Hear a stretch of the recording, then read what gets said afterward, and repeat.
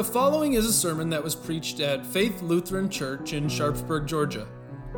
For more information about our church or to hear past sermons from Faith Lutheran, visit georgiafaith.com. Thank you for listening. This Advent, we started out looking at someone who had a problem with doubt. Zechariah doubted the sign, the promise of the angel Gabriel that his wife would give birth to the forerunner. Last week, we saw an example of Advent faith when Mary heard the promise of a Savior to be born, and she said, "May it be to me as the Lord have said." Tonight we come across the silent figure of the Advent season, a man named Joseph. And, really, when our reading starts, we find ourselves watching Joseph in the middle of really an unwelcome nightmare. I mean, think about what had happened. He had gotten engaged to a young Jewish woman in the way that he was supposed to. He had done the things he was supposed to do. He went out and established an income so he could support his bride and their new family. He was preparing for a new life. He loved Mary. He was committed to Mary, and he thought she was committed to him too. Until he found out that his bride-to-be was pregnant. Now, Joseph had no idea what was going on, but one thing he did know. He knew that baby was not his. I don't know, how did he find out? Was she showing? Did she tell him? Who was the father? How could she do this to me? I mean, you can imagine the emotions running through his heart and his mind, right? In his mind, his love had been thrown away, his commitment had been walked upon, and his whole life was changed. So Joseph he's got two options about what he could do. The first of the two options was harsh, or at least harsher than the other. He could publicly charge Mary with adultery. They took this very seriously. She would be put up for public disgrace, she would be shamed, and she would be shunned. And Joseph would get some measure of justice for the grief that he had in his heart. The other option was gentler. Joseph could refrain from charging her with public adultery and instead use the kind of lax divorce laws that were prevalent in Palestine at that point to just send her quietly away, divorce her quietly. I imagine he had to be torn. I mean, there must have been part of him that wanted his dignity and his honor to be shown to everyone, to be upheld. But there was more to Joseph than what meets the eye when you first meet him in Scripture. Listen to what he said, or this is what Scripture says. Because Joseph, her husband, was a righteous man and did not want to expose her to public disgrace, he had in mind to divorce her quietly. All right, the Bible is noting two attributes, two characteristics of Joseph. Number one, he was a righteous man. That meant he kept God's law. He was a good person. He was living the way God wanted him to live. And in one sense, then, that meant that he couldn't go forward with this marriage. He couldn't pretend like this hadn't happened. He was a righteous man.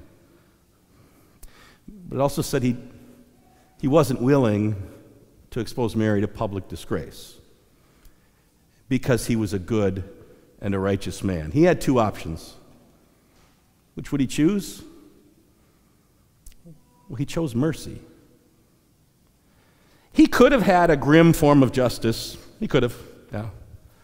He could have sought after some kind of payback. But Joseph was a righteous man, and he chose mercy.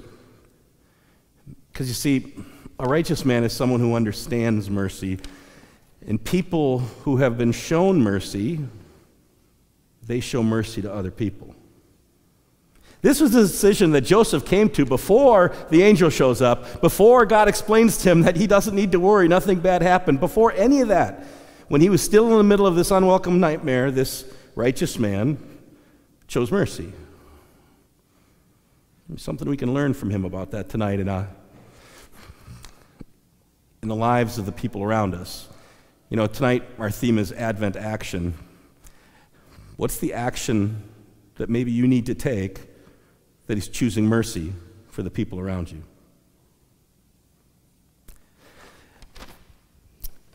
Joseph decided on mercy, and then only after that, God steps in. This is what it says in the Bible. God sent an angel to Joseph in a vision, in a dream, and he says this, "Joseph, son of David, do not be afraid to take Mary home as your wife, because what is conceived of her is from the Holy Spirit." Don't be afraid to take her home. I don't know. Joseph had a lot of things to be afraid of in this relationship at this point. Even hearing this from God, there'd be a lot of things to be fearful about. He could fear the disgrace that might come. He could fear the gossip. He could fear the burden. He could maybe fear a lot of things. And, the trouble with fear is the enemy of faith. It takes us, fear, and wants us to make us turn ourselves loose from the plans God has for us or the will God has for us in our life. It makes us want to cower and to only consider what we think is most important to me. Interestingly, though, it seems like God anticipated this because he said, "Joseph, son of David, do not be afraid." And in that line is something that's really easy to read right over or to miss when you hear it, when he calls him Joseph, son of David, because that's a normal thing. That's patronymic, which is a big part of the culture. So some cultures, you are named by who your father is. So if you're in Scandinavia and your name is Harry and your dad's name is John, you're called Harry, or Sven, you're called Harry Svensson, right? If your dad's name is Stephen, you're going to be Bill Stevenson or something like that. Same is true like Russia. If your dad's name is Boris, or your name is Boris and your dad's name is Alexander, you're Boris Alexandrovich, right? Well, in the Semitic world, of course, this was a very popular way to name people. You named them by your father. But then you look again and you see him call him Joseph, son of David. And you remember that Joseph's father was not named David. Joseph's father was a guy by the name of Jacob. But yet, here's an angel from God calling him by a completely different patronymic. He calls him Joseph, son of David, because he was reminding him that he was a descendant of kings. That Joseph stood at the end of a long line of names. If you're reading this in the Gospel here of Matthew, and you start in the first chapter, it starts with a genealogy following the royal line of David until it gets down to a man named Joseph. Jesus had the lineage of David genetically on his mother's side and legally on his father's side because Joseph was a descendant of kings, and God called on him by that name because it was going to come time for this man to start acting like his great ancestor David, who knew how to bury his fears with faith. That's what David did. Whether he was fighting Goliath or fighting the Philistines, he buried his fears with faith. And God said, "That's a king, that's a man after my own heart." So when he calls Joseph by that patronymic, he was calling on Joseph to act like David, to bury his fears with faith. He's saying, don't be afraid to take Mary home. She didn't cheat on you. This child is of the Holy Spirit. She's a virgin, but she's going to bear my son, the son of David, the true heir of David that this whole world has been waiting for. And I have a special job for you, Joseph. I want you to be his foster father. And you get to name him. Call him Jesus, because he's going to save his people from their sins. Another thing we can learn from Jacob, I think, is that we don't need all of our questions answered in order to be able to follow God's call to faith. We don't need to have all of our questions answered for us to walk faithfully in the plan that God calls us to. What did Joseph know at this point? Not a whole lot. But Joseph never spoke a word. Not a single word of Joseph's is recorded in Scripture. But I tell you what is recorded are his actions, what he did. And what he did was he buried his fear in faith. What he did was he acted like a descendant of kings. What he did was acted like the foster father of the Son of God. You know, each of us might be sitting in this house today having maybe something different to learn from this silent character of Advent. Maybe you need to learn from Joseph about mercy. That people who've been shown mercy, they show mercy to others, even if they don't deserve it. People who have been forgiven, forgive. Maybe that's the challenge God is laying in front of you tonight to take Advent action with. Or maybe you're struggling with something that just downright scares you. Something in your family, something in your personal life, and you don't know exactly how you're going to get through it.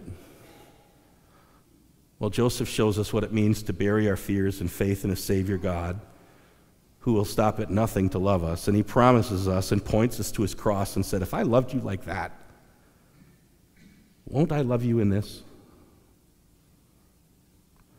Or maybe for you it's just learning, like Joseph had to learn, that we don't need all of our questions answered in order to be able to follow God's plan faithfully. But we can trust in the fact that the more I get to know my God and the more I get to know myself and my relationship with him, the more every one of his plans will make perfect sense, because they're made by the one person who loves me more than the whole universe. Whichever of those three things maybe is sitting on your heart tonight, well, this our final Advent devotion, God says let's turn it into action.